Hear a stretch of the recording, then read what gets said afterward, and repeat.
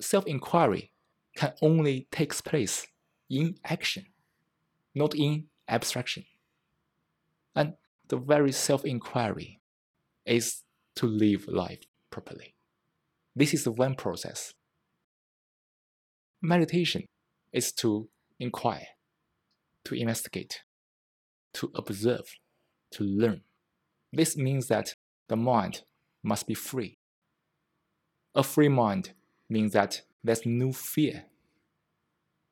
So the life is totally sane. It's not driven by the fear. Such a life is simple, it's clear, has no confusion, and also reasonable. A free mind is a fearless mind. It's the beginning of meditation. It's also the end of meditation. All of those is a one process.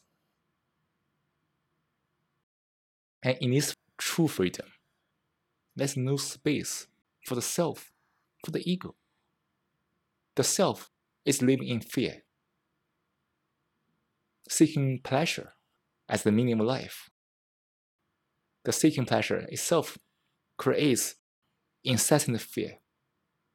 The self wants to achieve more, get more, become greater, whatever. But there's more fear around it. So fear implies the existence of the self.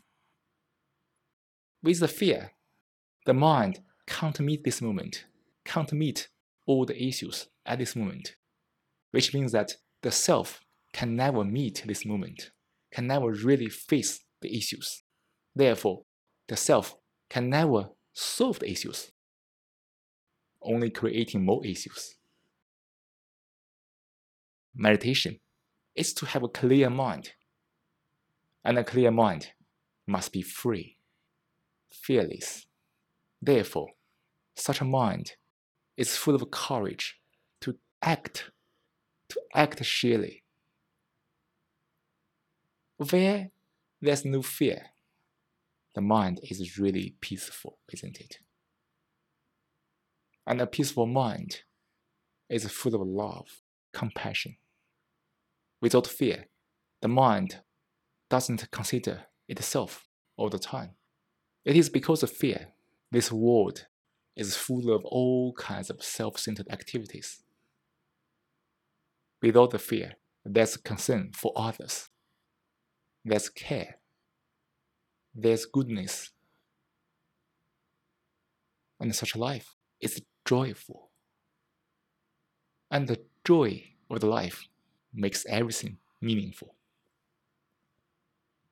So please set aside all your issues to observe yourself, understand yourself first.